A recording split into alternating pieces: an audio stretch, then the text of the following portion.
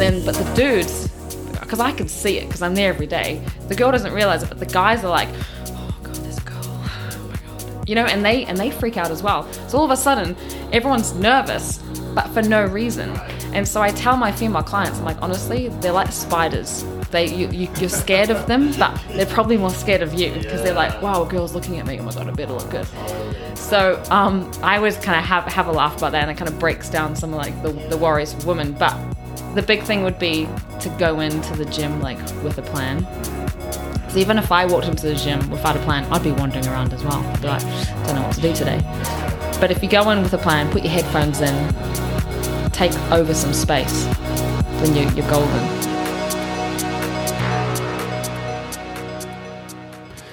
Kia ora, friends. Welcome back to the Vegan Body Coach podcast.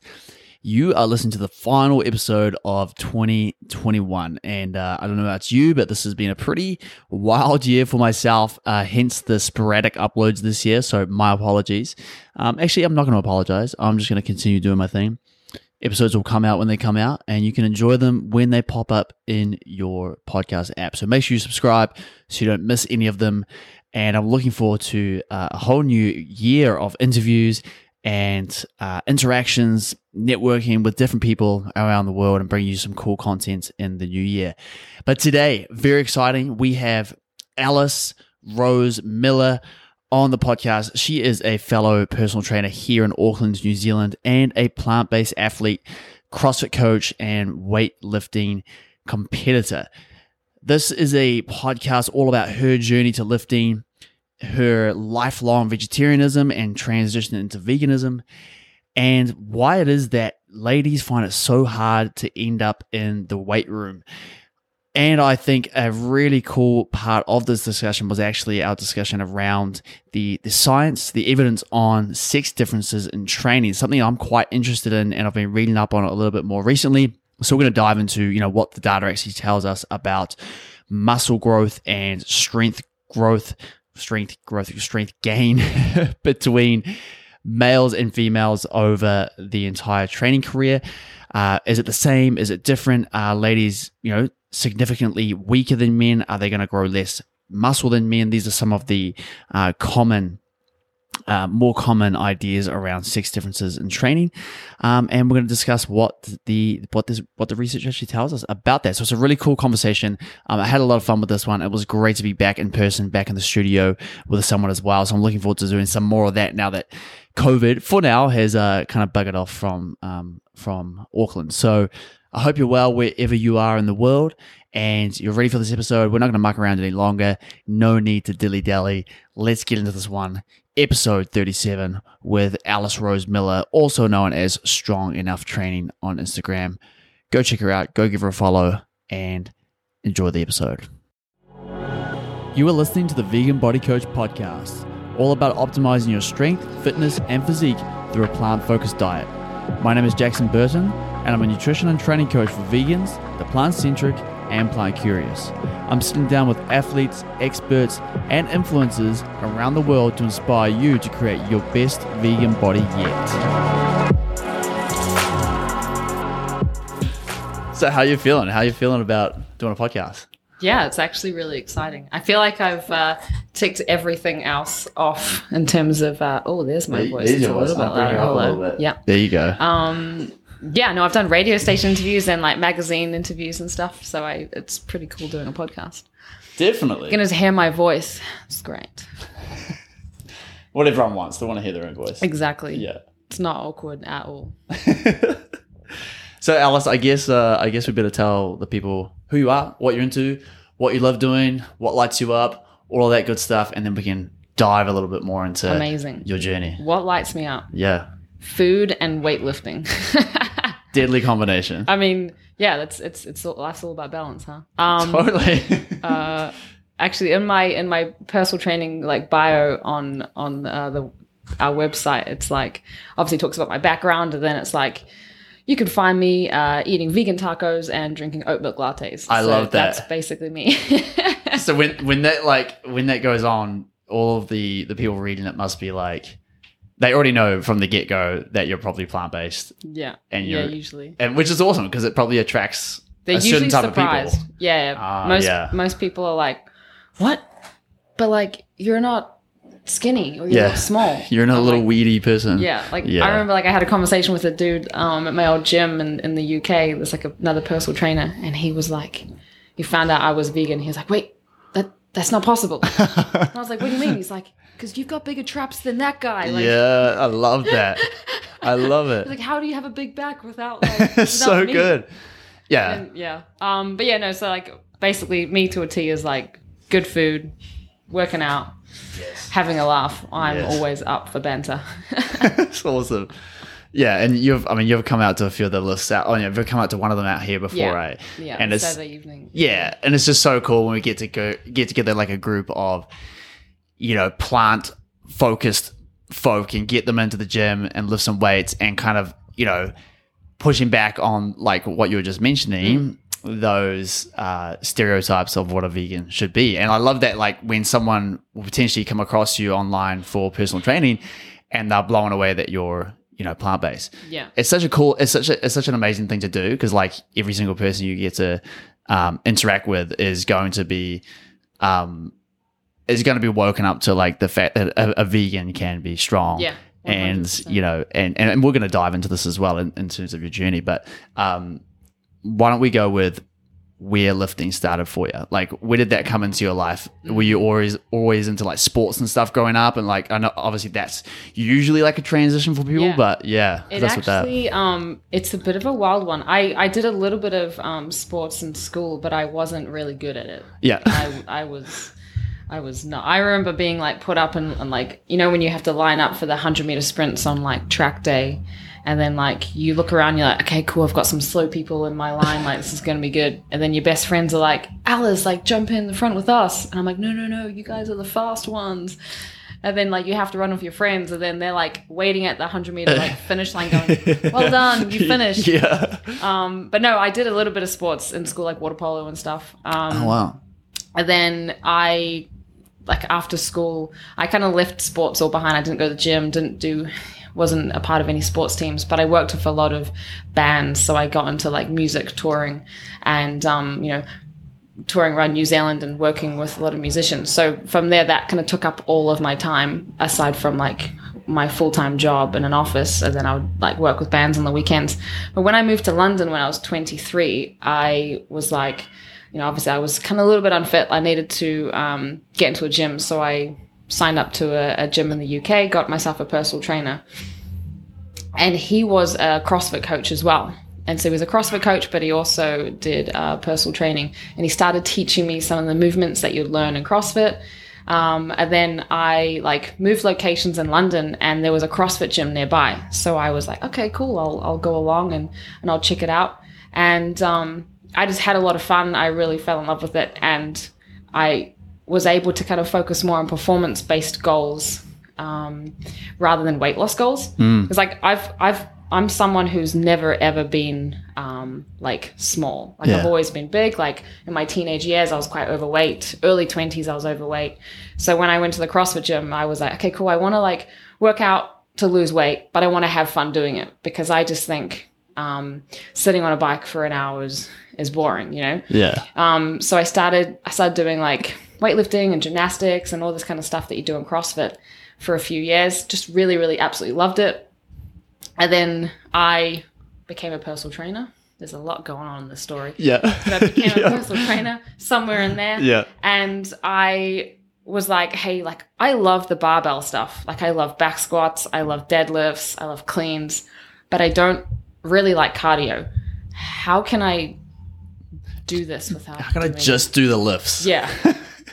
And so I got a job at a really cool gym in London called Gymbox, and kind of stepped away from like CrossFit classes, and I just focused on like weightlifting. And I got myself like a good coach, because I was kind of sick and tired of not being able to do a pull up, not being able to like do a lot of the things that some of the other people could do. So I realized when I stopped doing like CrossFit classes and started doing like personalized programming, all my lifts went up. I got fitter, like I lost way more weight, and I didn't even really think about losing weight. I just was like, I want to get a 100 kilo back squat. Yeah. And you enjoy that journey to get to that 100 kilo back squat. And things that happen in the background is that you just get fit Yeah. probably lose a little bit of weight because you're so focused on that performance-based goal. And so I was doing kind of like bench, deadlift, squat kind of training. And then I veered more into like cleans and snatches and stuff. So that's where like Olympic weightlifting came in. So it was very much like a progression. Like if you look at like my life cycle getting to Olympic weightlifting, it started doing, you know, boot camps outside in New Zealand, and then moving to the UK, doing personal training sessions, then going to a CrossFit gym, and then doing barbell lifting, and then you know, like your powerlifting kind of stuff, and then into Olympic weightlifting. It was very much like as I learned more, I stepped through to like the next part of my journey. And then last year I moved back from the UK, and just the past year I've been doing just completely Olympic weightlifting on my program. That's all I do now. Wow. That's awesome. Yeah, I absolutely love it. It's super fun. You've got to do like exactly what you wanted to do in the first place, was just play with the barbell all day. Just lift weights. So good.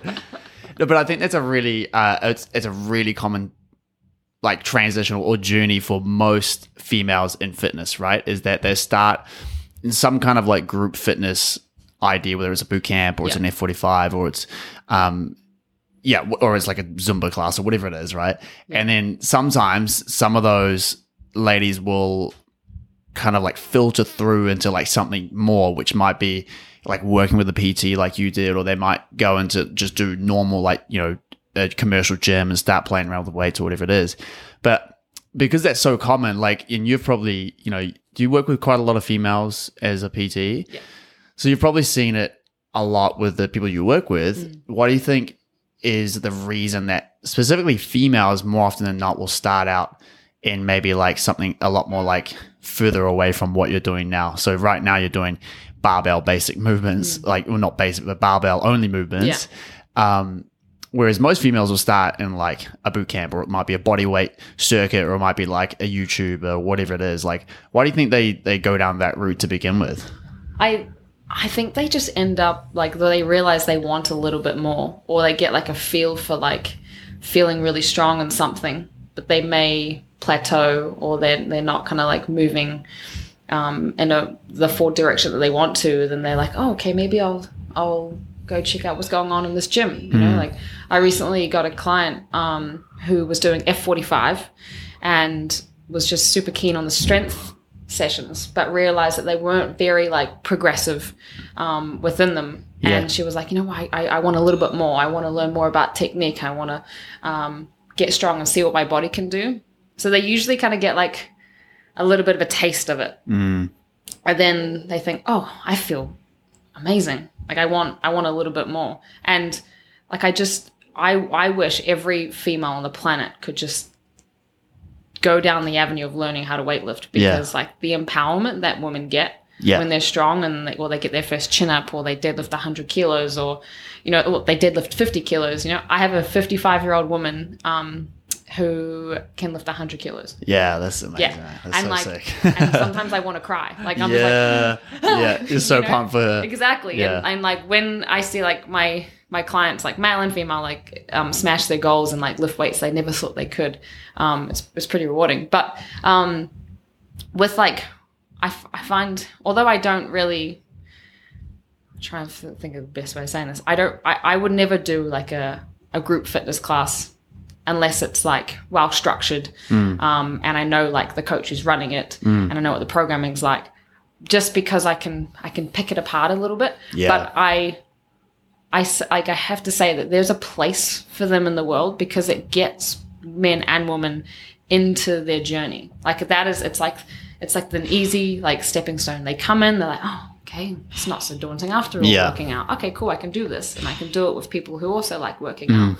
And then when they want more, they can be like, oh, I wonder if someone can teach me how to squat properly, because I feel a bit funny doing this. It doesn't feel right. Because most kind of group fitness instructors will not do technique or technical work. They just kind of come and have fun. Here's some tunes. Here's my banger of a voice over the microphone to get you through that 100th rep. But But most people kind of come away being like, oh, okay, I want a little bit more. And those are the people that kind of go through into weightlifting and you know, seeing a personal trainer or coming to like gyms like yours as well, because they're a little bit more like specific. Yeah. I think that's like, it's super common, like with any kind of group fitness, usually coaching is not amazing. But like you're saying, the biggest benefit is it gets people in the door, right? It gets them moving. Yeah. Like if someone's going to get off the couch, like general population is just going to get off the couch and say, how am I going to get fit this year? They're probably going to go to somewhere that's like a really low barrier of entry. Yeah. And it's going to be like a social environment where they might be able to meet other people. They might be able to go with a friend, especially like for females. I think it's like, there's so much intimidation with going to any kind of fitness class. For sure. It's like, or gym. And it's like, okay, if I can go with a friend, if I can go with a buddy, it'll make this whole process better. So that's where, you know, stepping into an F45 is probably the easiest thing to do. But like you're saying, it's lacking that progressive nature of the program. Yeah. And hopefully after 3 to 6 months, most people will realize, hey, look, I'm not really kind of getting any better here. You know, I'm kind of just doing the same thing, getting really tired every session. And that's really the whole goal of it. Yeah. But what you're saying is that, you kind of found a different journey of like, I guess you were introduced to weightlifting specific movements early with your trainer, right? Yeah. And that kind of got you hooked. Oh, for sure. I was just like, I felt so good. I was like, man, I feel badass. I feel badass. Exactly. I want to go feel more badass in a gym with other badasses. Yeah. And, but yeah, no, for sure. And I think like, as I said, there's definitely a place for F45, and like I see so many people, because like I work at like Les Mills in the city, and I'm like training my clients, and I see like there's a walkway that leads to the classrooms. That's right. Yeah. And there's just so many people, and I'm like, they go to like grit and like pump and stuff. Cool, they're going to burn calories, and if that's what you want, if you want some weight loss, you'll burn a ton of calories in a class. But I'm also like, come see me. Yeah, they're like waving over in the corner, over in like the Dungey weight area, like. Hey. Because a lot of women don't like, they're just quite intimidated to come onto the gym floor. But those classes are just so open, and the instructors are super bubbly, and they can work out with their friend, and it's an excellent way to get into the world of fitness. I don't want to say most, but a lot of people will come in and they might stay there, but others will be like, oh no, I want to venture out and see what else is there, which is always cool to see. But I mean, you go into any weights room in the world and it's like 80-20 guys. Yeah, totally. And I guess for you, like, did you have any of those concerns when you started going into those areas, like yourself, in terms of maybe intimidation or feeling like you don't belong or feeling like, oh, there's not enough girls here? Like, did you feel any of those things yourself? Thankfully, I actually have a lot of guy friends, so I'm not really minded being in an area where there's a lot of dudes. But I remember when I first realized I had to lose weight when I was, I think, like 17, or maybe like I was after high school. I think I was about 18. And I remember working out at the Stanmore Bay Leisure Centre, and I was wearing baggy basketball shorts and like an oversized band t-shirt, because I was like, no one can see my body in these clothes, so I'm invisible. That's right. And I was just like, I didn't mind being with people, but I didn't want people to see me. And I was just, but like, didn't feel confident at all. But what kind of enabled me to just walk in there was I had, looking back, it wasn't a very good one, but I had a plan from a personal trainer at the time. And I was just like, hey, I'm going to put my headphones in and I'm just going to follow this plan to a T. Like I never deviated because I was scared of looking stupid. Yeah. And so that kind of was like my feeling I had for a while, until I probably just before I was a personal trainer, even like, because I was like training in a CrossFit gym, and I'd go to like a Globo gym whenever I was traveling, and I'd be like, okay, cool. All of a sudden I've forgotten everything. I'll just back squat. Yeah. And that's what everyone does whenever they travel. They're like, oh, there's a squat machine. Okay, totally. I'll just do some back squats and some bench press. And then that's an hour. I'm done. Totally. So I would usually just kind of like do back squats if I was traveling, because I didn't really know what else to do. But as I kind of learned more about like what my body can do, and I learned more about training, and I actually got myself a coach, like just going in and with the plan is a game changer. But I do find like a lot of women feel like that they don't belong on the gym floor, or they feel like they're taking up space. And I had a client that that messaged me last year And I actually teared up when I got the message. She said, Alice, I've been training with you like online. She's like from London. I've been training with you for, half a year now. And today was the first day I felt I was meant to be there. And I wasn't taking up someone else's space. And I was like, excuse my language, but I was like, fuck. That sucks, because that means that so many other women around the world just don't want to go onto the gym floor because they feel like they're in the way. Right. But when they say, sorry, why are you apologizing? Yeah. You should be there. And so that was, that broke my heart a little bit. But it was also like I was super happy because Victoria was just like, for the first time I'm alive and I can be on the gym floor, and that's where I'm meant to be. Yeah. So, and like I always think if women can kind of break down those kind of barriers, it's because it's all in their head. No one else is like, oh, look at that gal, she can't do a bent over row. Totally. Most of the time, guys are standing there going, oh god, there's a girl. Oh my god. Puff themselves up like I've just done 100 bicep curls. And like you're like the other side of the spectrum because you're a dude, but like when I was working in my gym in the UK, we had an upstairs like functional area with like free weights. We also had like a downstairs area. We called it the dungeon. Yeah. It was in an old bank vault. Oh, so sick. It was the old Bank of England. That's so cool. It was a really, really cool gym. So, and it was all kind of like, it was a garage style gym. It had like plate load machines, like iron plates, huge dumbbells that went up to like 60 kilos. Wow. And every time a girl would walk down there, the girl obviously is like, that's just freaking out going down the stairs. Like, and then you've got to walk through these huge vault doors. And then, but the dudes, because I can see it because I'm there every day, the girl doesn't realize it, but the guys are like, oh God, there's a girl. Oh my God. And they freak out as well. So all of a sudden, everyone's nervous, but for no reason. Right. And so I tell my female clients, I'm like, honestly, they're like spiders. You're scared of them, but they're probably more scared of you. Yeah. They're like, wow, a girl's looking at me. Oh my God, I better look good. Totally. So I always kind of have a laugh about that, and it kind of breaks down some of like the worries for women. But the big thing would be to go into the gym like with a plan. So even if I walked into the gym without a plan, I'd be wandering around as well. I'd be like, don't know what to do today. That's right. But if you go in with a plan, put your headphones in, take over some space, then you're golden. Yeah.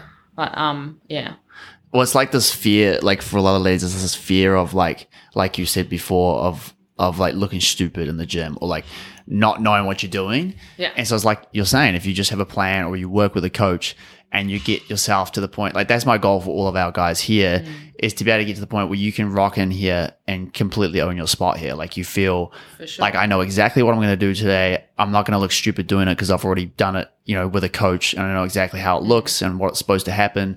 Because I think, that's probably a massive one, is like a girl goes into a dumbbell area and there's all these dudes doing exercises.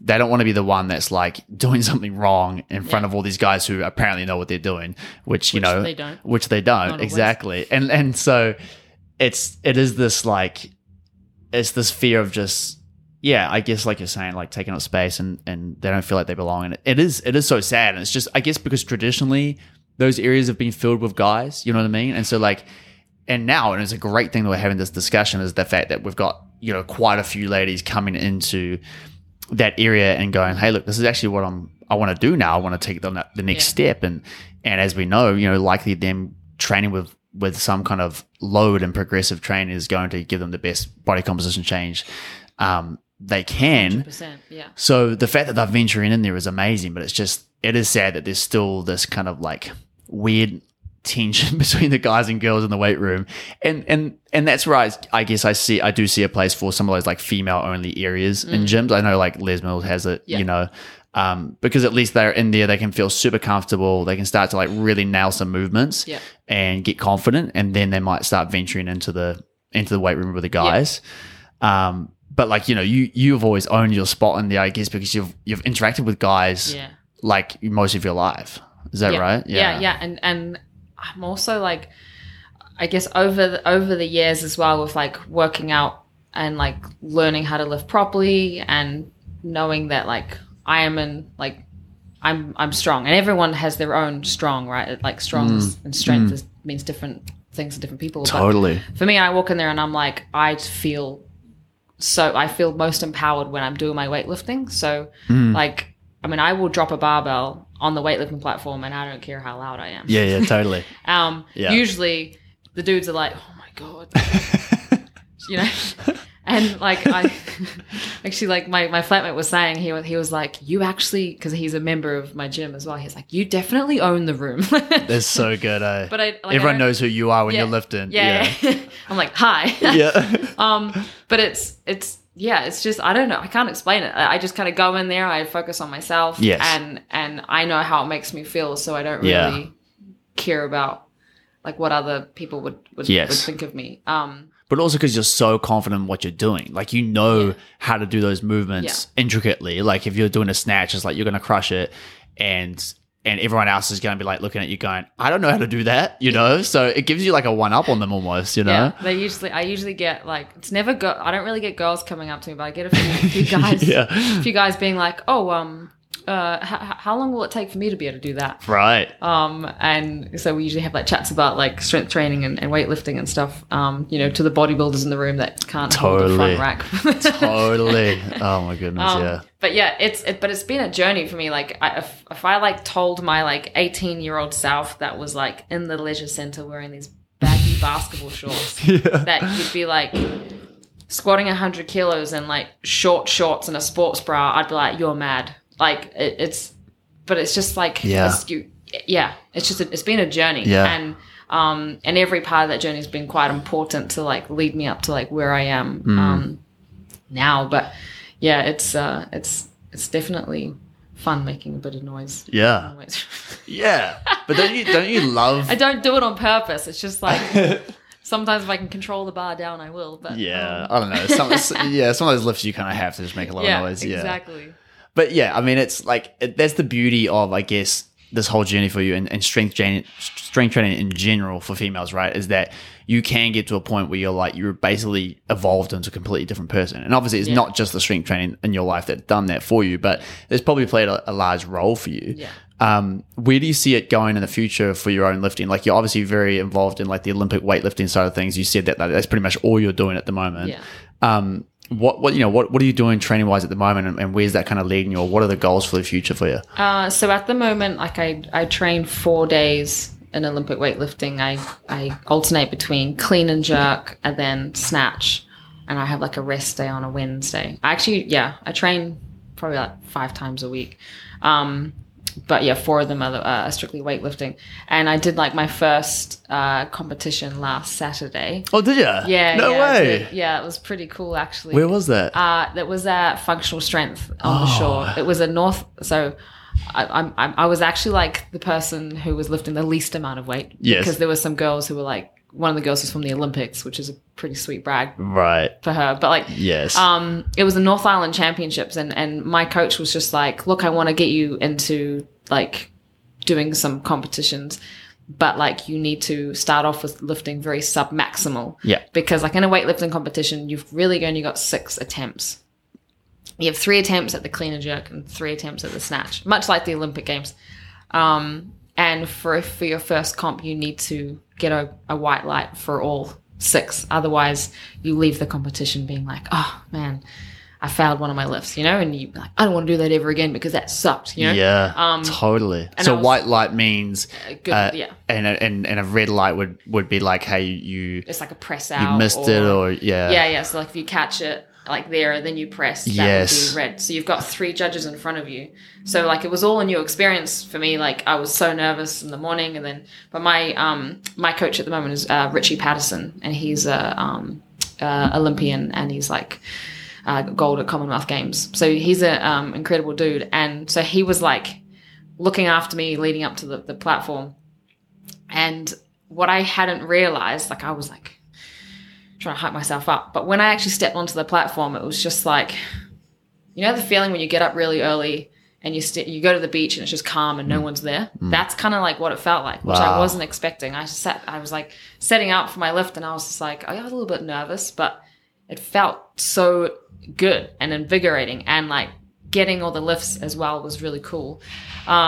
So that leading on from that'll be like what my focus would be for next year, like doing more competitions, just like not really going up against anyone in particular, just going up against myself and seeing where I can go with my weightlifting. Yeah. Because I just have so much fun with it. It's so cool. You know? So yeah, that was pretty cool. Oh, and like we had to wear suits, like onesies. Yeah. That was a lot of fun wearing that. And I borrowed a suit off this girl Kana who was in the Olympics. Oh wow, So I was that's like, so I'm cool. wearing an Yeah, Olympic suit, that's right. channeling her power. That's great.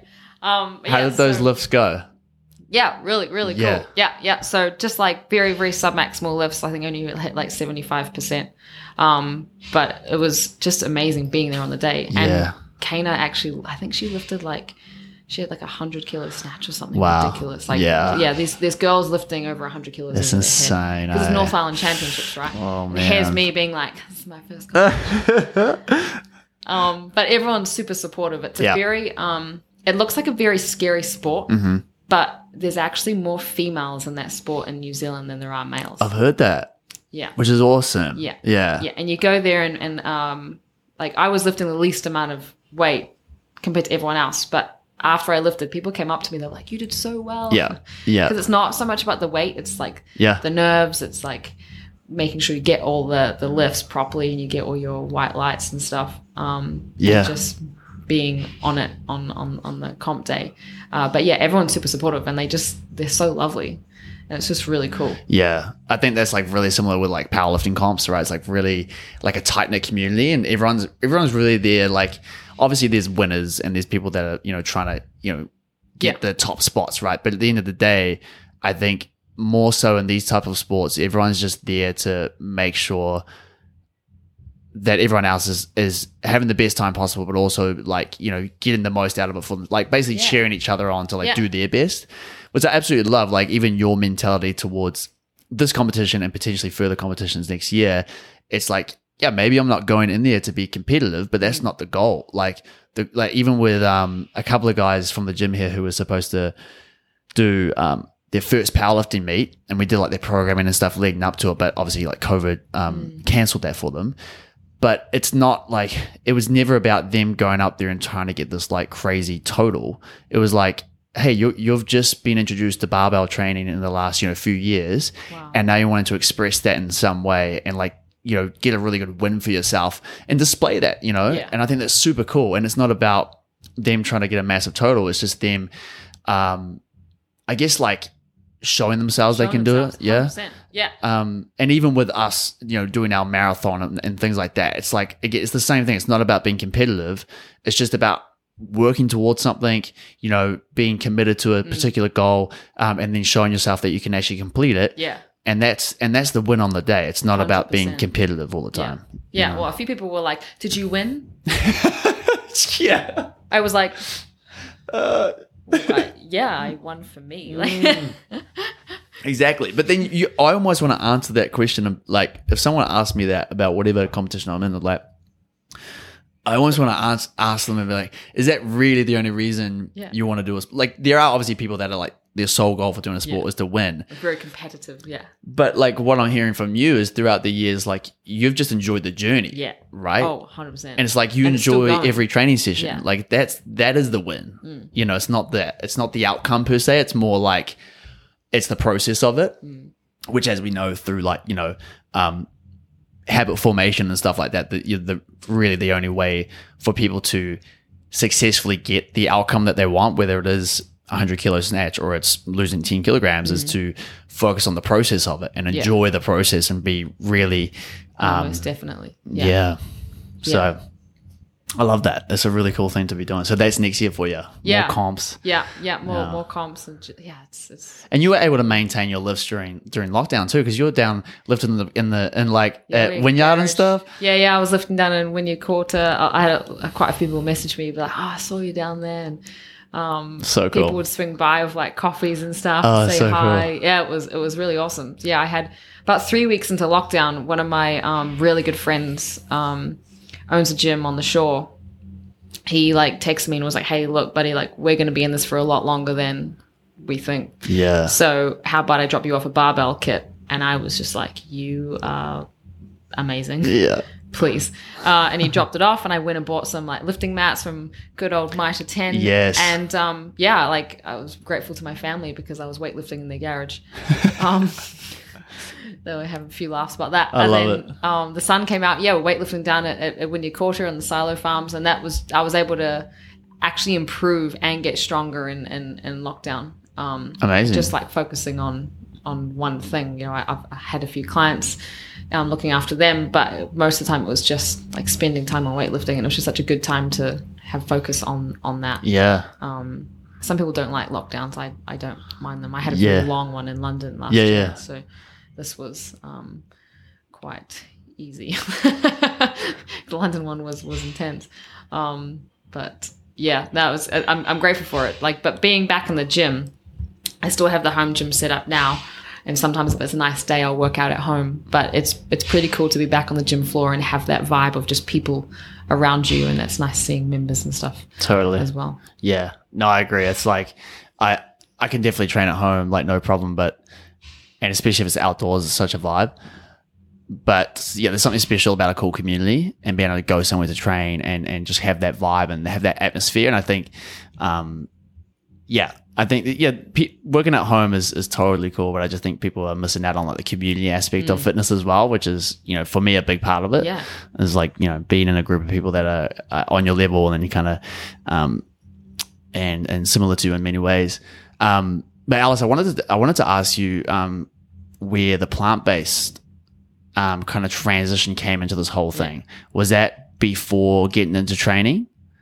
So I'm a bit of a unique person in the sense that my mum and my dad raised me as a vegetarian. Oh, how good. I've never, ever eaten meat. That is insane. Or fish. Wow. Yeah. So, yeah, growing up, I was actually the only vegetarian in my school. Yeah.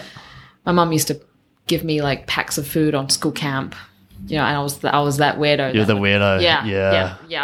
It's so hard. I got bullied like a lot for being vegetarian, and so I moved to like London in 2013, and a couple years in, I was like, my brother and my sister are both vegan, like full vegan, and they were always pressuring me on, oh, come on, Alice, you just have to give up dairy, you know, you're so close, because I wasn't having eggs.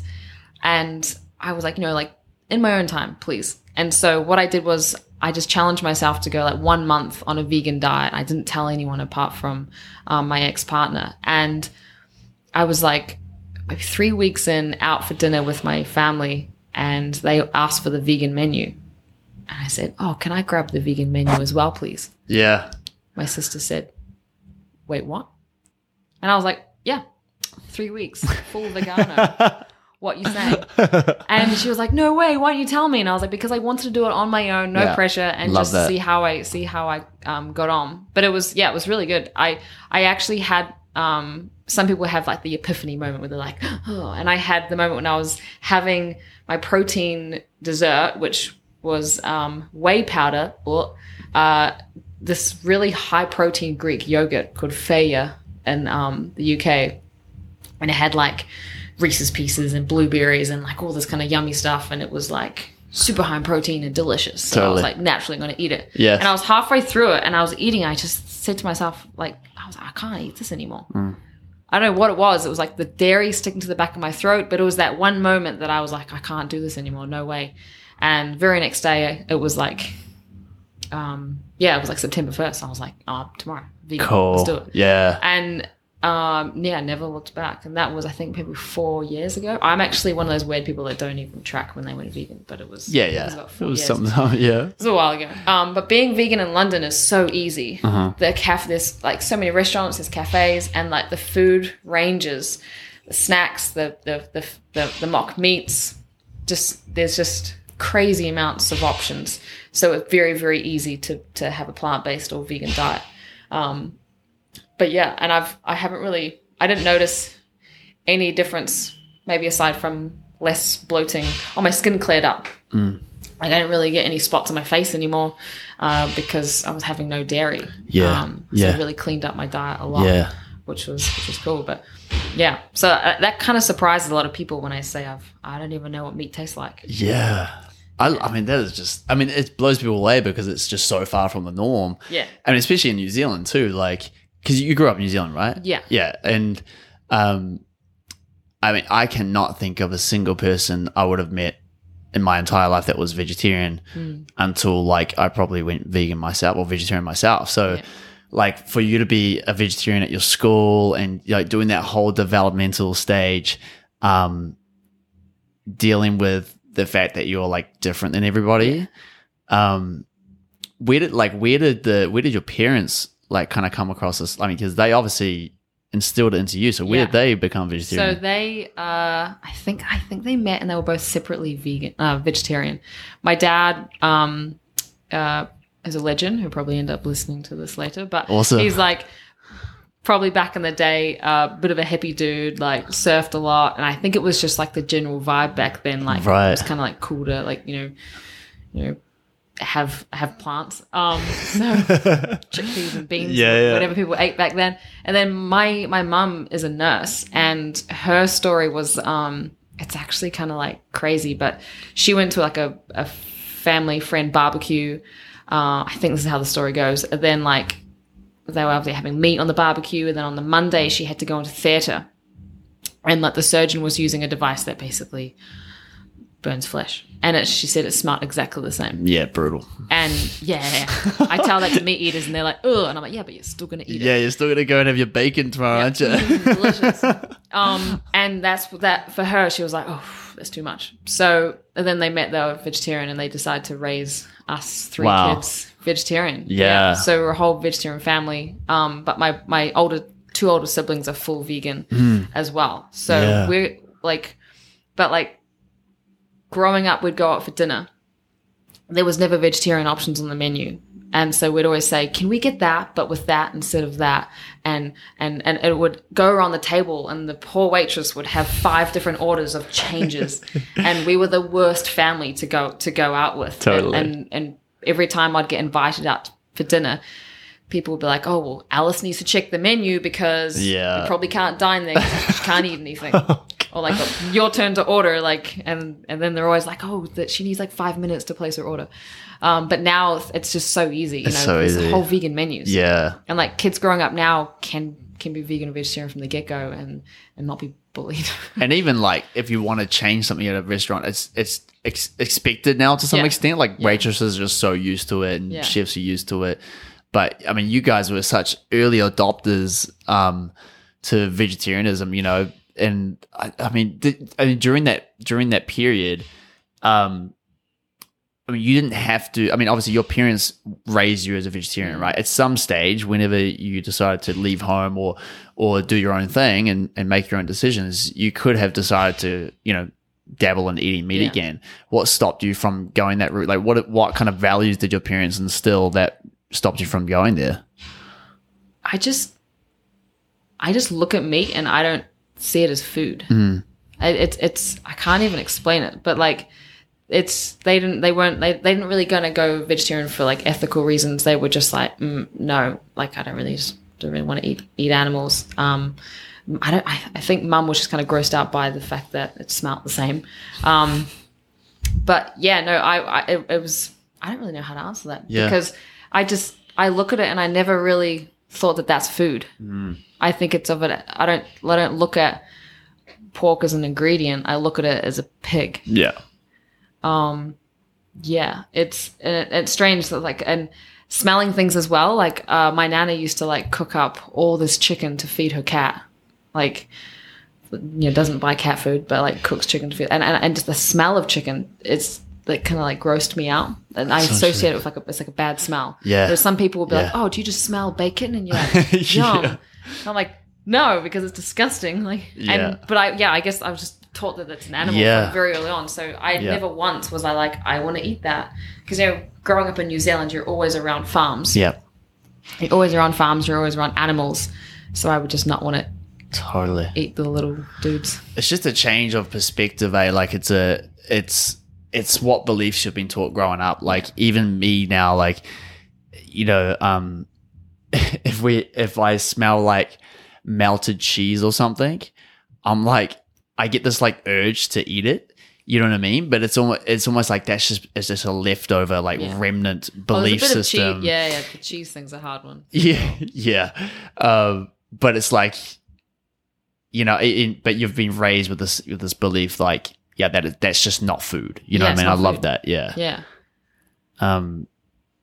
Yeah, it's such an amazing way to live. It's so cool. 100%. I know. Yeah. And like when I eventually like, you know, get a partner and have kids, like I'll raise them like how I was raised. Yeah. Yeah. And like I feel so healthy. How do you feel about like, I mean, we've obviously been to places like Wise Boys and stuff. How do you feel about like the really meaty foods like that are plant like mock meats? It took a really long time, I'll be honest. I remember going to like a I can't remember what it's called, the Chinese restaurant that does like mock meats. Can't remember. That's one in town. And I remember going there with a big group of friends, very, very early days, obviously before I was vegan. And they were like, "Oh, here's like the duck, so and so," and I was like, "Oh no, I can't. I just can't do it." So it took me a really long time to be okay eating it, because I don't need to eat food that tastes like something I used to eat because I never used to eat it. Yeah. But now I do it purely for like protein. Because like the mock chicken is like the sun-fed chicken is crazy high in protein. Yeah. You know, so I'll have that, not because I like chicken, because I don't, but I do it because I try to hit a really high amount of protein per day, and that is the fastest way to do it. Because some of them have like, you know, vital wheat gluten and what's the chicken one based on? I can't quite remember. It's a pea protein, right? Yeah, that's right, pea protein. Yeah. I think it's like pumpkin puree in there as well. But yeah, so I've never really been like, oh, I want to have the mock meat because I miss meat. The flavor and the texture. Yeah, it's just like the protein. It's a good source of protein for you. Yeah, 100%. Yeah. But there was a time where like the smoky taste I didn't like. I was like, I can't do the smoky taste because it like reminds me of a smell of meat, which wasn't my jam. Yeah. But then I've like learned to love that smell. Like I love smoky paprika, and I use liquid smoke in a lot of my cooking. Yeah. I love that flavor. Yeah. And you realize that it's like the smokiness and the spicy and like the chipotle flavors that you like, and it's not like the meaty smell that. Yeah. Because the meat is flavored with those flavors. You know? Yeah. A lot of right. meat eaters are like, oh, that's like a meat flavor, and you're like, no, it's. It's paprika flavor, but it's meat, right? Yeah, but yeah, I mean, even for like myself and other vegans who have like obviously transitioned from eating a lot of meat, it's, you know, taste buds tend to adapt somewhat as well. Like, even though sometimes I think, you know, I wouldn't mind having like a chicken kebab or something like that, right? I know that if I was to eat that now, it just wouldn't feel right in my mouth. Like there'd be just this weird sensation. Like, I mean, you know, full transparency, I've made mistakes in the past of like eating something without properly checking that it was like vegan. Oh, for sure. I have. I didn't like the milk wasn't in bold. You're like, man, who does that? It's supposed to be in bold. Yeah. But there's been like for example, at a Christmas day, I think 2 years ago, there was a whole bunch of patties on the barbecue, and I just grabbed the one that I thought was chickpea, but it wasn't chickpea, and I put it in like my bun and ate it. And like I kind of, after my first mouthful, I was like, man, that was like a really weird flavor. Like, what's in that? You know, like, and I knew instantly that it was not plants, like it was meat, and it didn't taste great. It didn't feel great, you know. So it's almost like I feel like there's this kind of transitional period of your taste buds where like I don't really feel the need, like totally, like I'll have a lot of those, like you're saying, those mock meats. Great source of protein. They make great burgers. You know, they kind of make all those dishes that I used to love really easy to have again. But it's not like if you put a plate of like chickpeas and a whole bunch of roast veggies in front of me, I'm going to enjoy that just as much. You know what I mean? So plants is just so damn delicious. Yeah, it's wild. You know what I mean? Like I just love, you know, creating those massive bowls of plants and just get as many different ones in there as you can. Like the Christmas event we had, like the midwinter Christmas thing. Yes. Like that whole table was vegan. And I was like, man, like, and I put it on my Instagram, and I had so many people message me being like, wow, that looks incredible. What is that? And they're all meat eaters. Right. Yeah. And so, like, that's why I love, like, I never like to be like an annoying vegan. Like I just, I want to be like, yeah, like being plant-based is cool, man. Like, come over to this side. Totally. Good side, you know? And like, that's why I put it on my Instagram, because I want people to like come on and be like, oh, cool, she lifts weights. That's right. oh, she like makes some pretty good food. Oh wow, like you can eat food and still train like that. That's you know, right. and it's not weird. Yes, right. Yeah, you're just dispelling all these myths by being yourself. Like, Yeah. it's super sick. Yeah, Yeah, for sure. I love it. It's a cool lifestyle, right? One of the cool things I wanted to chat with you about, which I thought would be super interesting, is because you're a coach, is sex differences in training. Yes. Right. So you said you train predominantly women. Do you train guys as well? Yeah, train a lot of dudes. At the moment, I'm probably at about a 60-40 split, 60% girls. Okay. I train some dudes. Yeah. Yeah, that's cool. That's cool. So you would have experienced potentially differences in how they train or how they recover or results and things like that. But I would love to, because I've been reading up on this a lot more recently from a few guys, and there's some pretty cool data on it. But I'd love to see. Love to hear the data. I'd love to hear first what your experiences have been, even with yourself, comparing to other guys or with your clients. Have you actually seen any differences? Because I think like there's this narrative, right? There's probably like two different camps. One is that, all the bros in the gym think that girls are not going to get as good of results as them just because they're guys and they have more testosterone, right? And then there's probably another camp who have thought a little bit, or maybe done a bit of research themselves, where they think there's zero differences between guys and girls in terms of training and results and things like that. So I think there's these polarizing camps there, and obviously people can sit all throughout that. But I think traditionally, because ladies haven't had as much exposure in the weight room and haven't had as much probably research done on them as well, people have often thought that women aren't going to get as good results as ladies from lifting weights. So what has been your experience, and what have you seen with your clients? Have you seen anything like that? Yeah, well, it's a tough one. I'd say like they'll still get results, but it'll be different. Like they'll still get great results. It'll just be different. Like men naturally, it's annoying, but like, it's like when someone asks me, "Oh, what do you bench?" I'm like, okay, first of all, I don't bench. But if I did bench, I mean, like I've once lifted like 60 kilos. What were we? Okay, it's a big lift for one. Mm-hmm. But if you ask a guy that, and a guy says, "Oh, I can lift 60 for one," they'd be like, "Yeah, okay." They'd have a little laugh. Yeah, cool, bro. Yeah. You know, and it's all about lifting 100 for reps. That's right. But I don't know any powerlifters who can do that kind of like weight. It's just, the anatomy of a male body allows them to lift way more weight with bench press. And they just.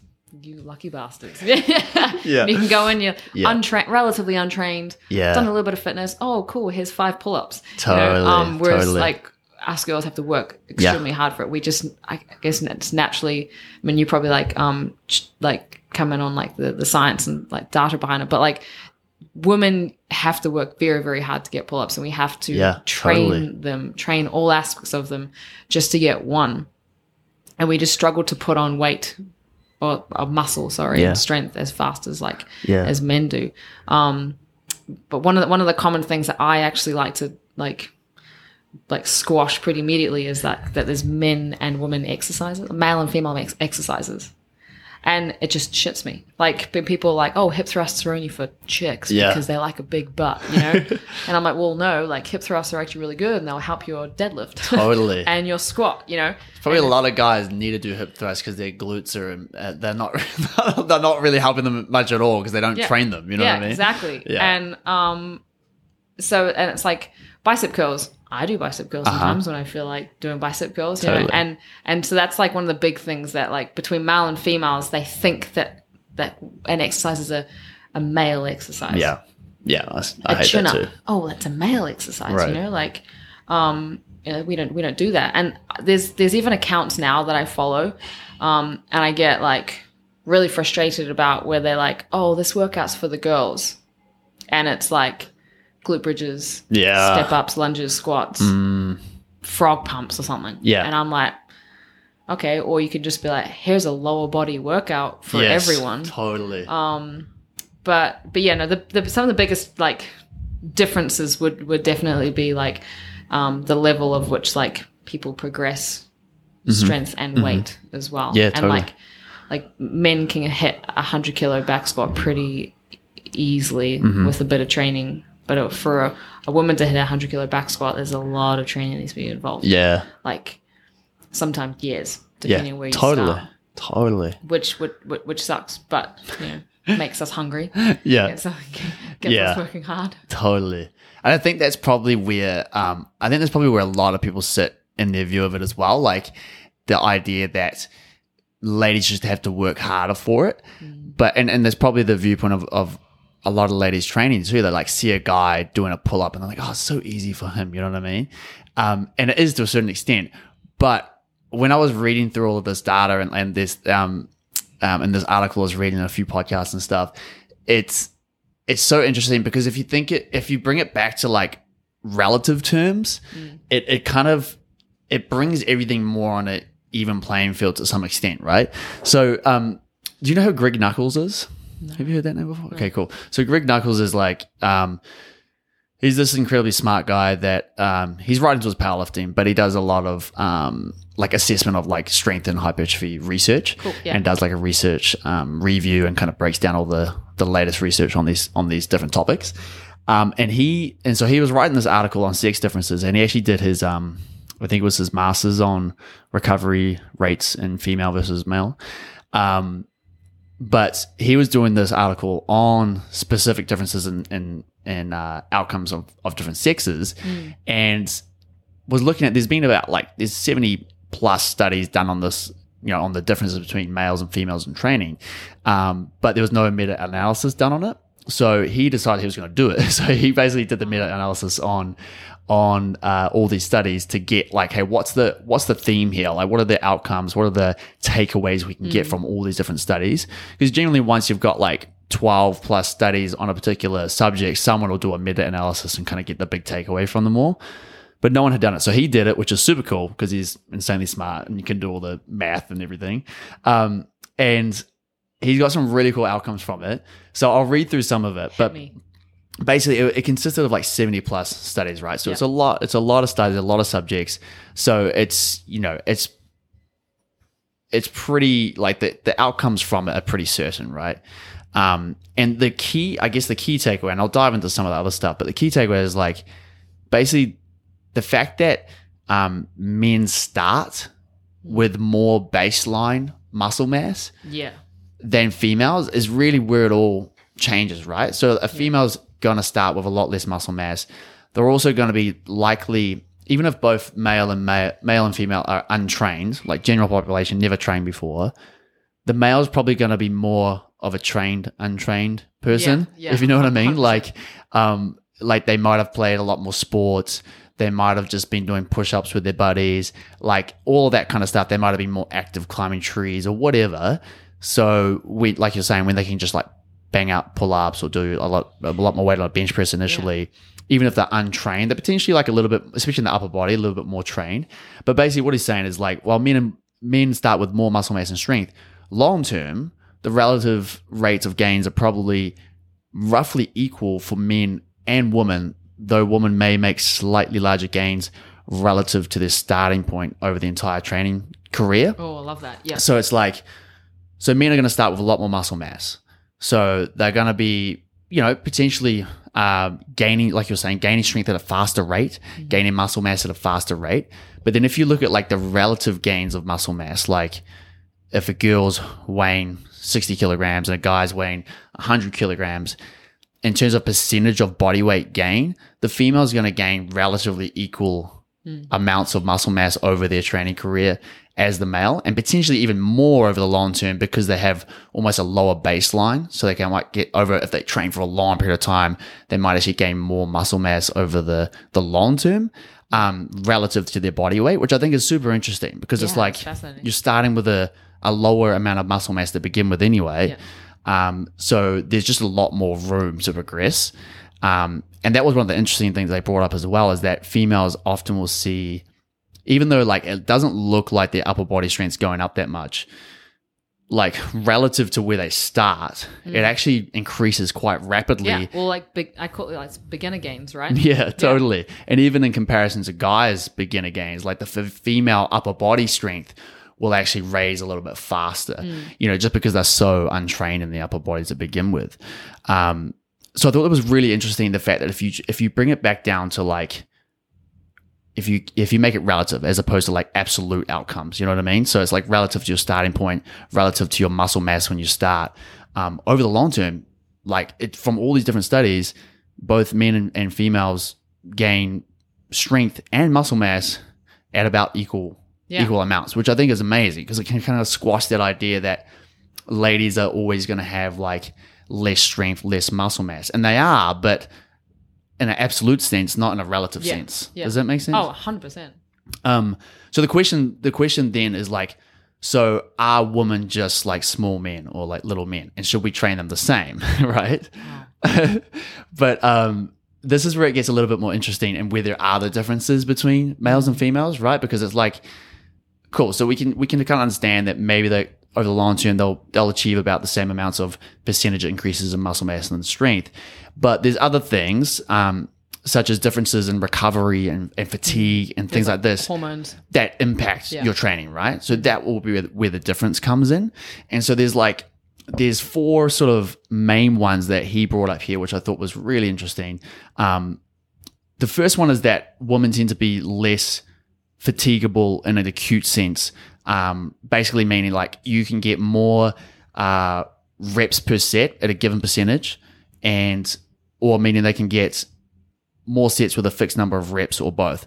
So like, for example, like if a lady is doing a given percentage, like say 75% of 1RM on a squat, they're going to get likely on average more reps than a male is going to get, which is quite interesting. Yeah, it's fascinating. And then the same goes for like their recovery rates between sets. They did a study where like they were basically giving you a percentage of, say it was a bench press, giving you a percentage of 1RM and saying, hey, look, you're going to do 5 reps per set and you're going to rest for a certain period of time after that. And then you're going to do another 5 reps and rest and 5 reps and rest. And you're going to do as many sets as you can until you fail a set.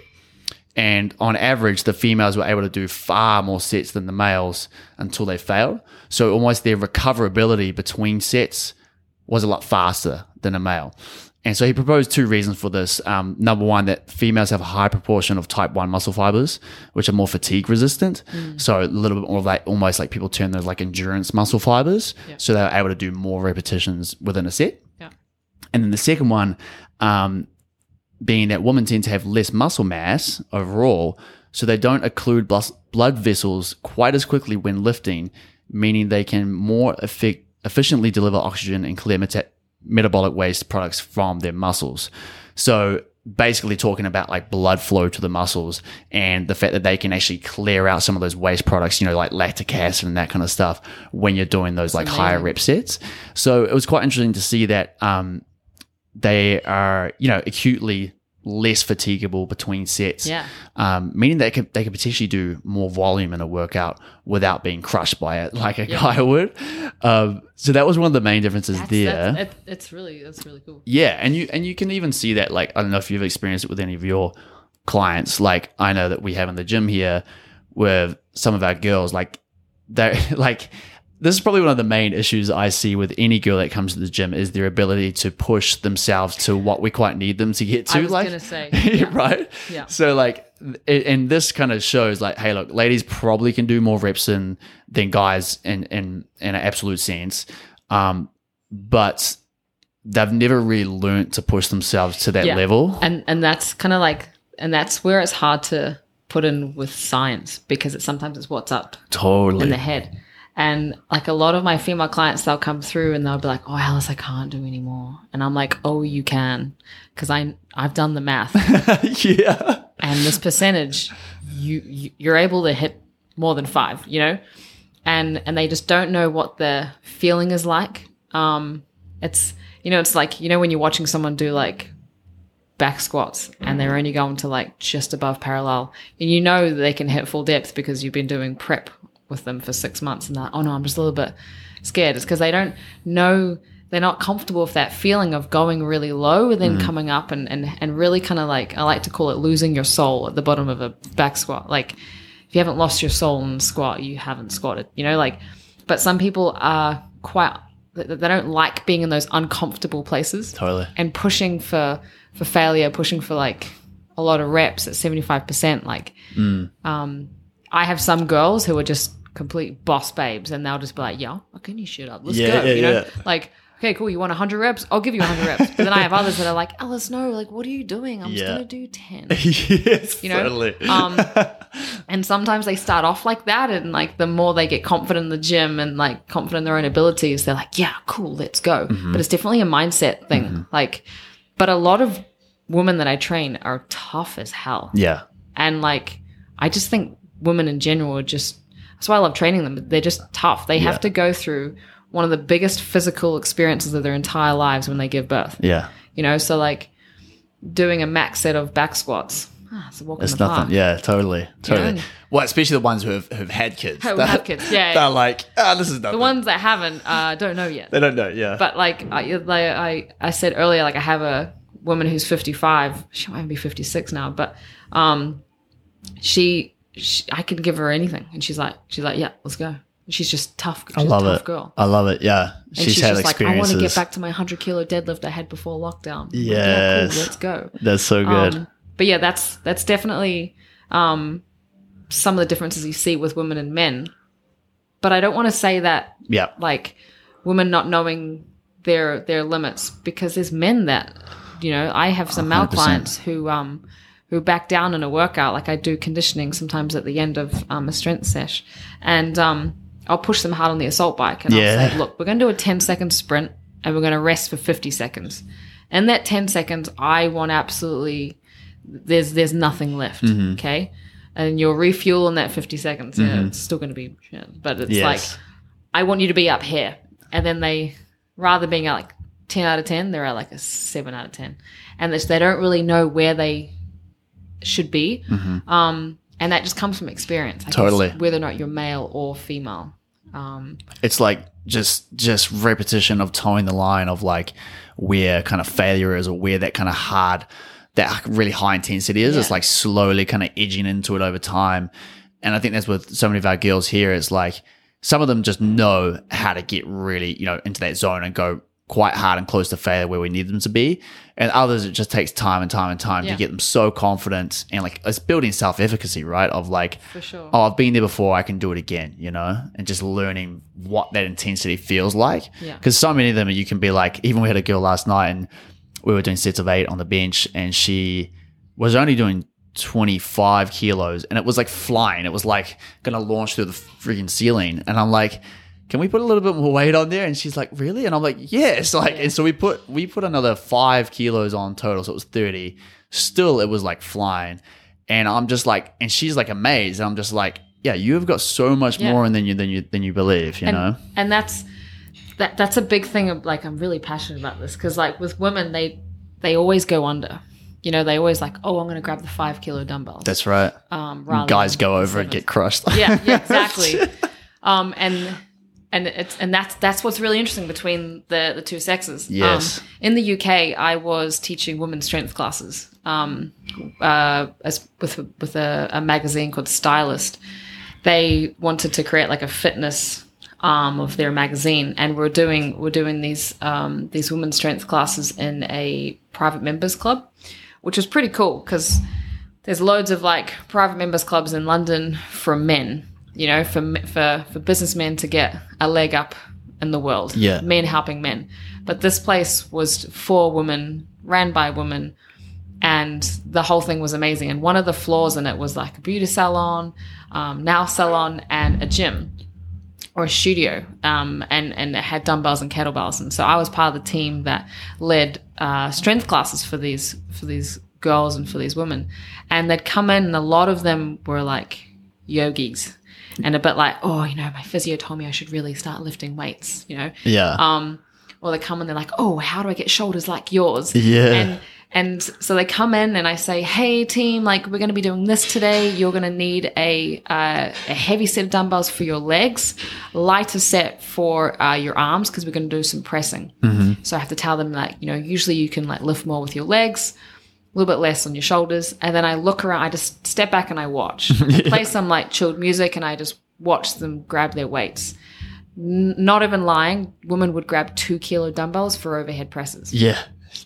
And they put the weights down on their mats and I say, right, team, who's flown to Spain with EasyJet this year? And if you put their hands up. How heavy was your carry-on bag? Yeah. They're like, it's 10 kilos, whatever. And I'm like, okay, cool. You've just picked up 4 kilos of weights, but yet you're fine with putting a 10 kilo suitcase in the overhead locker. It's the same thing. Love it. They're like, oh, okay. So they all put back their 2 kilo dumbbells and they grab something heavier. And that's something that tends to happen a lot. Like women just underestimate themselves. Yeah. So I just like to re-educate and be like, look, you are way tougher than you think you are.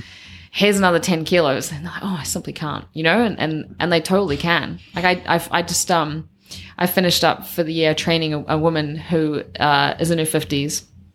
She started training with me. She was on like Jenny Craig and she was just losing a lot of body fat, but had no muscle, no strength. And we started on 5 kilo goblet squats, 5 kilo dumbbell. We finished yesterday on 20 kilos. Yeah. And like in the women's gym at Les Mills, the top weight of the dumbbells go up to 18 kilos. Oh, okay. Yeah. Okay. And so I had to use a kettlebell. And I was just like, obviously like I love where I work, but like they've capped Yes. in the women's gym at 18. Well, you can't get any stronger than that. I'm like, but 18 kilos is not that heavy, like for your lower body. Yeah, it is when you're rowing or pressing. Totally. But for a squat, like, you want to do back squats, you've got 20 kilos on your back, So like we had to move to the kettlebells. But I, in between sets, I like stopped her and I was like, come around, look at this. And I took her on a little tour around all the weights because it's like a little, like 2 racks side by side. And I said, you've moved your way from the 5 kilo dumbbell all the way up through and you finished here. Yeah. And she was like, wow. Yeah, I love it. And she's like, I never would have thought I could squat 20 kilos. I'm like, no, because I'm every week going, come on, Donna, let's add another 3 kilos or 2 kilos or whatever, add more reps. Yeah. And just women, it saddens me, but always underestimate themselves. And and it comes back to like not feeling like they own their spot in the gym. They feel like, I've got to go like lighter weights. But yeah, it's interesting to step back and watch just like people getting weights. Yeah, 100%. Like, you're capable of way more than you think you are. Yeah, exactly. I mean, even like it actually leads on quite nicely because to one of these points is to, the differences between men and women is that one of these studies, but basically like, we know that, look, we can gain muscle mass with, relatively heavy loads, 6 reps, all the way up to relatively light loads, 30 reps, if we're hitting a certain amount of volume and a certain amount of intensity. It's all going to be pretty relative. But this study showed that basically a woman who trained with predominantly heavy loads, so, more sort of like 6 to 10 reps, which is not really heavy for you, but you'd be like doing 1s and 2s and 3s, but when we're training like... I'm like, 10? That is cardio. That's cardio, yeah. Whoa. But these ladies who train with, predominantly heavy loads, 6 to 10 reps as opposed to like 20 to 30 reps, which is probably where, a lot of ladies are doing these like toning workouts where they're doing 20 to 30s, right? Sure. The ones who train with predominantly heavy loads, they gain way more muscle than the woman trained with the lower loads, which was really interesting because they didn't see the same thing in the guys in the same study. Wow. And this is given like same volume, same intensity, just different loads. And maybe that's just because it's a novel stimulus for ladies who have never touched heavier loads before. And like you're saying with your clients, it's just trying to educate them and just push them that little bit further to go, hey, look, you've got more in you, and don't be afraid to hit a heavy set of 6. You know what I mean? Like, but it's again, it's just getting them confident to that point where they know they can handle it. And then interestingly enough, there's potentially some great benefits for them for doing that. And then of course, the other big one, of course, is the fact that ladies have a menstrual cycle, right? Which is going to, provide some stark differences in and how they recover, especially like in the luteal phase of their menstrual cycle. They're potentially going to recover a little slower. In the follicular phase, they might recover a little faster. So then you can almost be like, okay, with certain clients, you might go, hey, look, if you're having a really bad time recovery rise in your luteal phase, then let's stack a little bit more volume into a follicular phase where you'll recover faster and potentially maximize the benefits there. So like there are all those differences for sure that impact a lady's ability to train and recover. But I think in terms of like the overall theme of like, are guys and girls that different when it comes to training outcomes? And it seems to be that like, not really, like if you look at it in relative terms. But we just have to get past this mindset of like, I saw a guy doing 100 kilo squat. Why can't I do it? It's like, okay, well, you're a smaller human, number one. Like you actually, your skeletal system's smaller. Yeah. You have a lower amount of lower level of total muscle mass, but it's all relative to your body. So maybe your 100 kilos is 60 kilos. You know what I mean? Like that should be your target. You know what I mean? So it's like, it's just been a little bit more relative in that sense, which is why we have men's Olympics, women's Olympics, you know what I mean? Which is why we're not competing against each other in those sports, because it's all relative. Yeah, 100%. Which I find really interesting. So, I loved reading through all this stuff, and like It's super fascinating. And you can check out Greg Knuckles' article as well, which is super interesting, and any of the podcasts he's talked about it on as well. It's quite like he goes very deep into it. So this is just a nice overview, but it's interesting, isn't it? Yeah. Oh, 100%. And like, I also like educating like both male and female when they're relatively new to strength training and lifting weights, that like their numbers will go up pretty damn quickly. Like call like beginner gains. You look at seasoned athletes, like powerlifters and Olympic weightlifters, and they'll kind of like PB or like personal best or personal record. Like, which one do you use, PB or PR? PB, because PR because is very peanut butter or American. Yeah. Depending on who I'm talking to, but but like athletes will kind of like add 2 to 5 kilos maybe a year. Yeah, totally. And like whereas newbies will add that in a week. So I always like tell people to make the most of their first year of training. Like you are going to enjoy so much gains, and it's so exciting. Yeah. Like everything's just new and your body's like, "Ooh, I'll take that. I'll take that." Totally. Yeah. And it's really cool watching someone blossom, because the gains just go up. Yeah. So hard. And the 100 kilo back squat for a woman, we all want it. Yeah. Like I 2 plates. Yeah, it's all about blues. Yes. Stacking damn blues. And like I remember when I did it, I was doing it low bar. But now because low bar is low bar back squat is very like kind of like better in powerlifting and just pure strength. It's great to build pure strength. But high bar is more transferable to weightlifting. That's right. So like the way I like catch a clean or a snatch, my ass is as low to the ground as it possibly can. So it makes sense doing a high bar. A lot more knee squat. flexion as well. Just like, yeah. Yeah, 100%. So back on the gain train to hit 100 kilos low bar, I was so close to it. Then lockdown happened, and I didn't have a squat rack for like 2 months. And then I finally got a squat rack delivered about 3 weeks before the gyms opened. Oh, no way. Yeah. But yeah, and a lot of women can hit it, but it's not just like, oh yeah, I want to do this today. Yeah, it's like, totally. How much of your life do you want to devote to getting that 100 kilo back squat? Yeah, because it's training hard. That's right. It's training. Well, like you're saying, is like the beginner year or year and a half or whatever. It's like it's incredibly motivating because you're just crushing it. Yeah. But then that will slow down, and that's when it's like, okay, now you have to, like, now you're going to progress because of what you're doing, like not in spite of what you're doing. Like, yeah, you for sure, and that's where, you go out and you buy your lifting belt, you buy your lifting shoes, you start looking like a weightlifter. Yes. You start turning up at your friends' houses with your Tupperware, and people are like, oh, here comes the weightlifter. Yeah. You live in your booty shorts now. Yeah, exactly. That's when you know. Yeah, that's when you know. You know, you go on a date and you're in gym kit. That's when you know things are serious. Yes, 100%. I feel like because like we're in the industry, like I really just spend most of my money on like fitness clothing because Yeah. I'm like, when am I ever not like? There's like 1 or 2 nights a week where I put on like normal clothing. But all the other times I'm wearing And people something like, I can wow, work out in. Jackson, you look so good. What, do Yeah, what have you done? you in jeans? Like I wore a jumpsuit on Monday, like, Wow, and that would have been a big shock. the messages I got, people were like, Wow. "You're in a dress." Yes. I'm like, "Fuck you, man!" Like, I actually have a lot of dresses and jumpsuits in my wardrobe that has never come out Yeah. because I'm always in leggings. Yeah, it's just so much more comfortable though, isn't it? Oh yeah, for sure.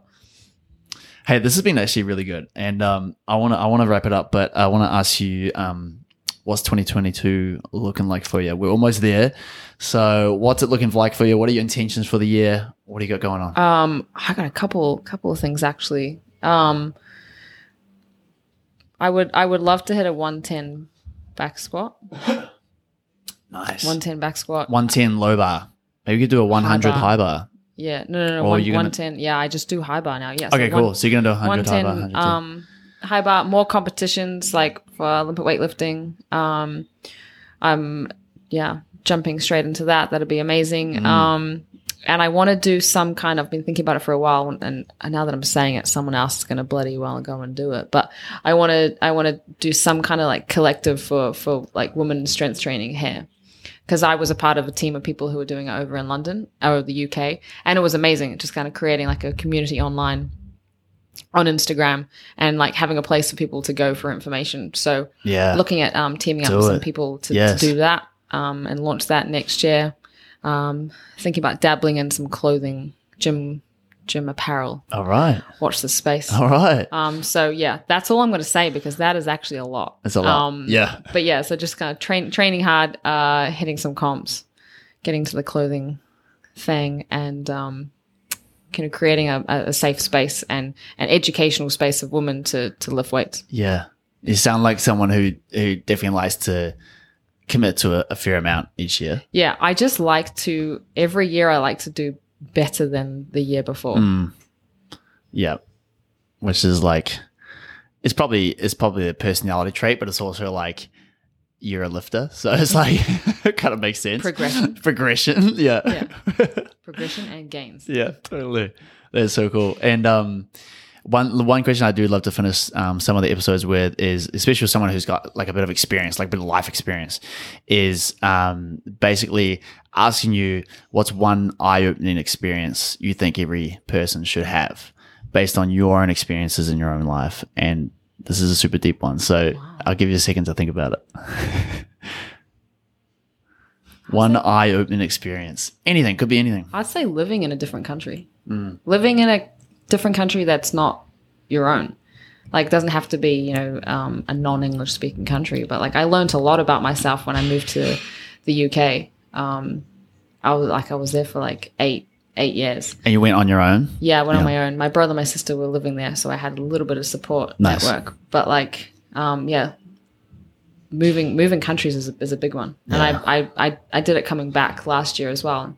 Although like this place was my home, or one of my homes, it's always like weird moving to the other side of the world and you got to restart your business from scratch.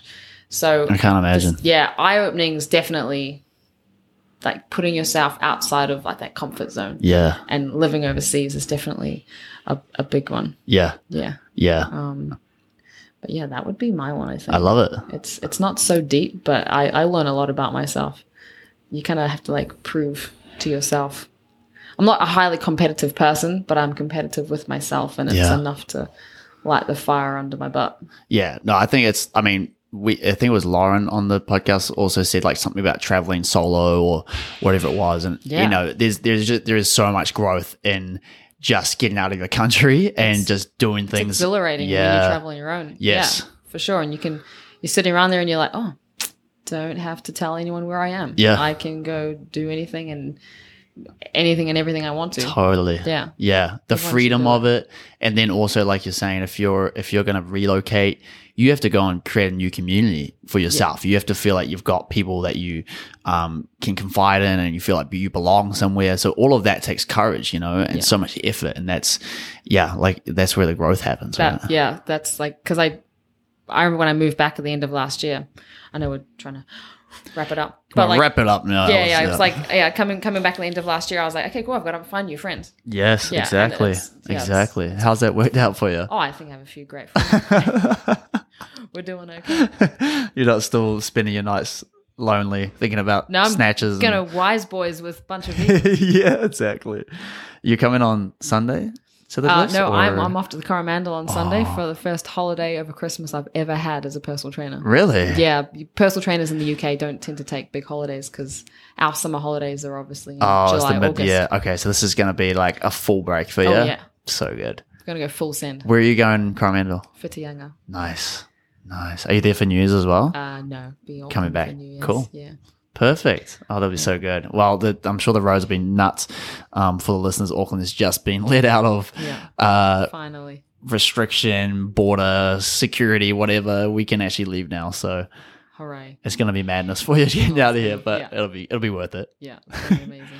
Thanks, Alice. Thanks so much for coming on. Thank you. That was so good. You feel good about it? Yeah. Great. Absolutely love I'm it. sure, everyone's going to love this one. Lots of good insight. And it's always just good to hear someone's journey and someone's story, whether it's veganism, lifting, whatever it is. So much growth in there that people can learn from and implement. So I thanks. hope I can inspire at least one person to get out into the weights room on their own.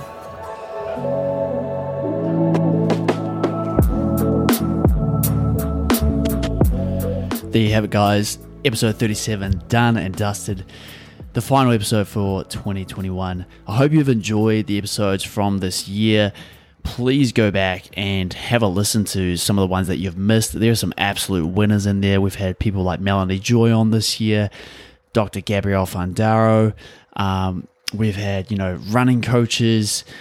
We've had, what else? Most recently, Tony Gentlecore. There's so many good stuff on there. The great discussion with Eric Helms about concurrent training, of course, another highlight.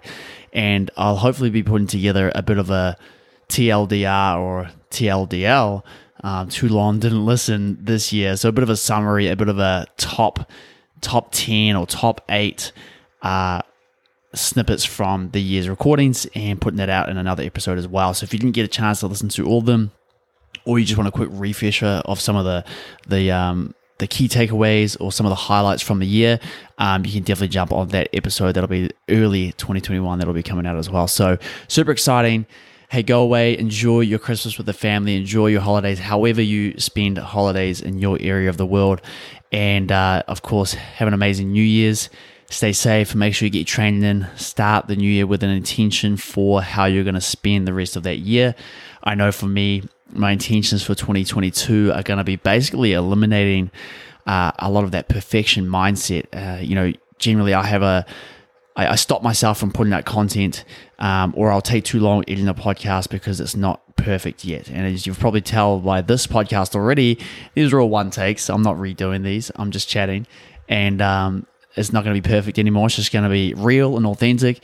And that's sort of my intention for 2022 is just to bring it back to realness. It doesn't have to be perfect. Doesn't have to be exactly how I would like it to be. It just needs to be authentic, and that's what it's all going to be about for me. So hey, go away, set yourself an intention as well for 2022. And of course, if you're setting any goals, make sure that the goals are focused on the process as opposed to just the outcome. So we always talk about this as coming back to what are those daily behaviors, those daily habits that you want to implement that will lead you to the outcome that you want. And so it's less focused on, hey, I'm getting to that long-term goal. It's more focused on what do I do on a daily basis? And that starts to develop an identity, changes who you are and where you put your value. And then over time, those habits, well, not so much habits, those behaviors become almost automatic to the point where you're just doing them because it's part of who you are. So focus on those daily behaviors. If you've got someone you want to share this episode with, please do. I know that Alice would love it as well. Share it around with a friend. especially if you've got any ladies in your life that are new to the gym or they're potentially a little bit wary of stepping into the weight room. This is a great episode for them, so be sure to share it on your story. There'll be a lot of people that will love this one as well. And I think that is it for the episode. Thanks for tuning in, guys. We're going to wrap it up. So go get a lift in, get some more plants, and we'll see you in the new year. Happy holidays, friends.